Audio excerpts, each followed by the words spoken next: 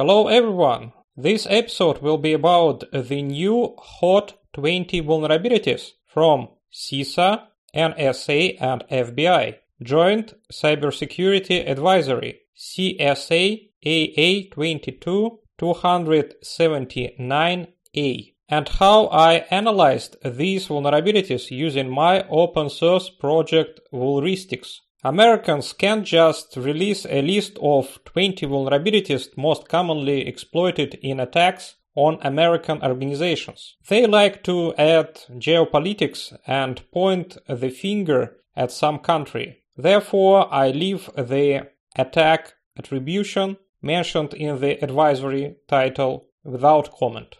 But I like such lists of vulnerabilities for a number of reasons. Such lists of vulnerabilities show which CVEs need to be addressed. This is the most obvious. If you notice vulnerabilities from the list in your infrastructure, start fixing them as soon as possible. Such lists of vulnerabilities show the software and hardware products that are most important to monitor. This means that your vulnerability scanner must support this software very well. Make sure you can verify this. Such lists of vulnerabilities show groups of software and hardware products that need to be monitored first. Usually, these are products that are available to a wide range of users and are inconvenient to upgrade. Such lists of vulnerabilities show the types of vulnerabilities that you need to pay attention to first.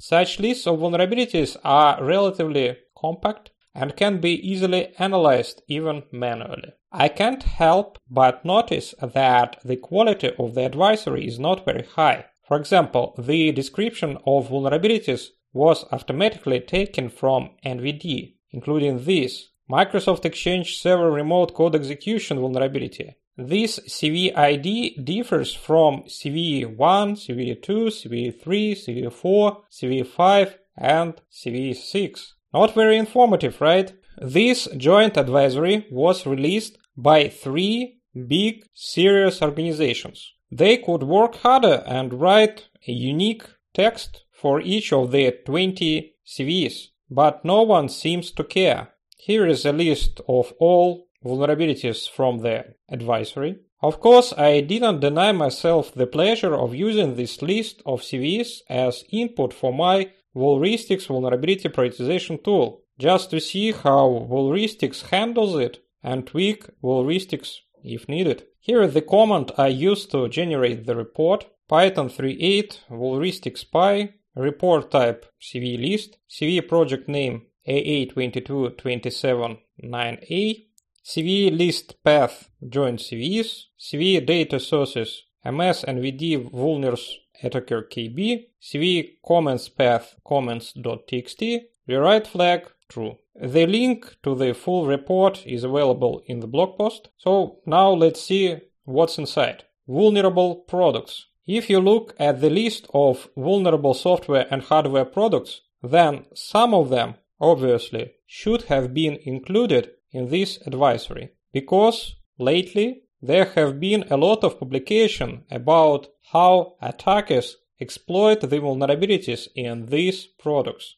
Apache HTTP Server, Apache Log4j2, GitLab, Microsoft Exchange, Confluence Server, Zoho Managed Agent AD Self-Service Plus, Pulse Connect Secure. The second group of products. For them, there were also publications about attacks, but it seems that these are more niche products and are less perceived as targets for attackers. BigIP, Citrix Application Delivery Controller, VMware vCenter, Cisco HyperFlex HX. And finally, there are quite exotic products that apparently reflect the specifics of American IT. Sitecore Experience Platform XP, Hikvision Web Server, Apache API SIX, Buffalo WSR. Criticality of vulnerabilities.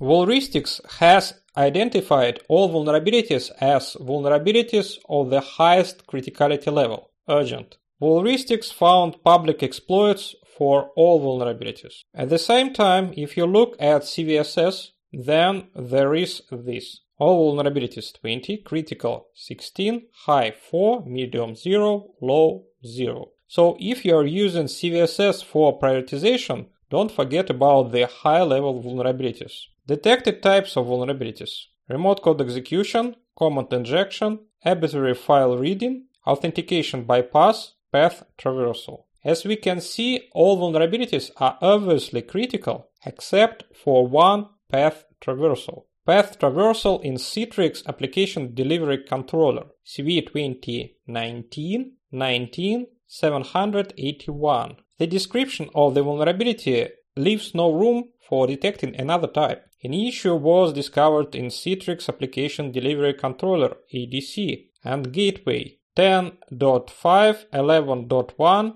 12, 12.1, and 13. They allow directory traversal. The same time is indicated in the advisory AA22-279A. Citrix ADC CV2019-19-781 path traversal. And only in the description of the exploit we can see that this is, in fact, RCE. Quote, this tool exploits a directory traversal bug within Citrix ADC NetScalers, which call a Perl script that is used to append files in an XML format to the victim machine. This in turn allows for remote code execution. End of quote. Well, this is another reminder to us that we should not do hard filtering by vulnerability type. It is also not a good idea to trust the description from NVD. The type of vulnerability may change over time, and no one will make changes to the description in NVD. In some cases, vulneristics can help to more accurately determine the type of vulnerability. For example, in the advisory Apache HTTP server path traversal, in vulneristics report, remote code execution, Apache HTTP server. Why? Because we can read in the description, if CGI scripts are also enabled for this aliased path, this could allow for remote code execution. End of quote. But of course, vulneristics is not a silver bullet. It is difficult to come up with something here other than manual analysis of publications about vulnerabilities and exploits. I also cannot help but point out that for some of the vulnerabilities, vulneristics determined the types of vulnerabilities more correctly in accordance with the description. GitLab remote code execution, command injection in GitLab, because which resulted in a remote code execution. Sitecore XP remote code execution, command injection inside Experience Platform XP, because it is possible to achieve remote command execution on the machine. VMware vCenter server arbitrary file upload, and in vulneristics remote code execution in VMware vCenter, because may exploit this issue to execute code on vCenter server by uploading a specially crafted file.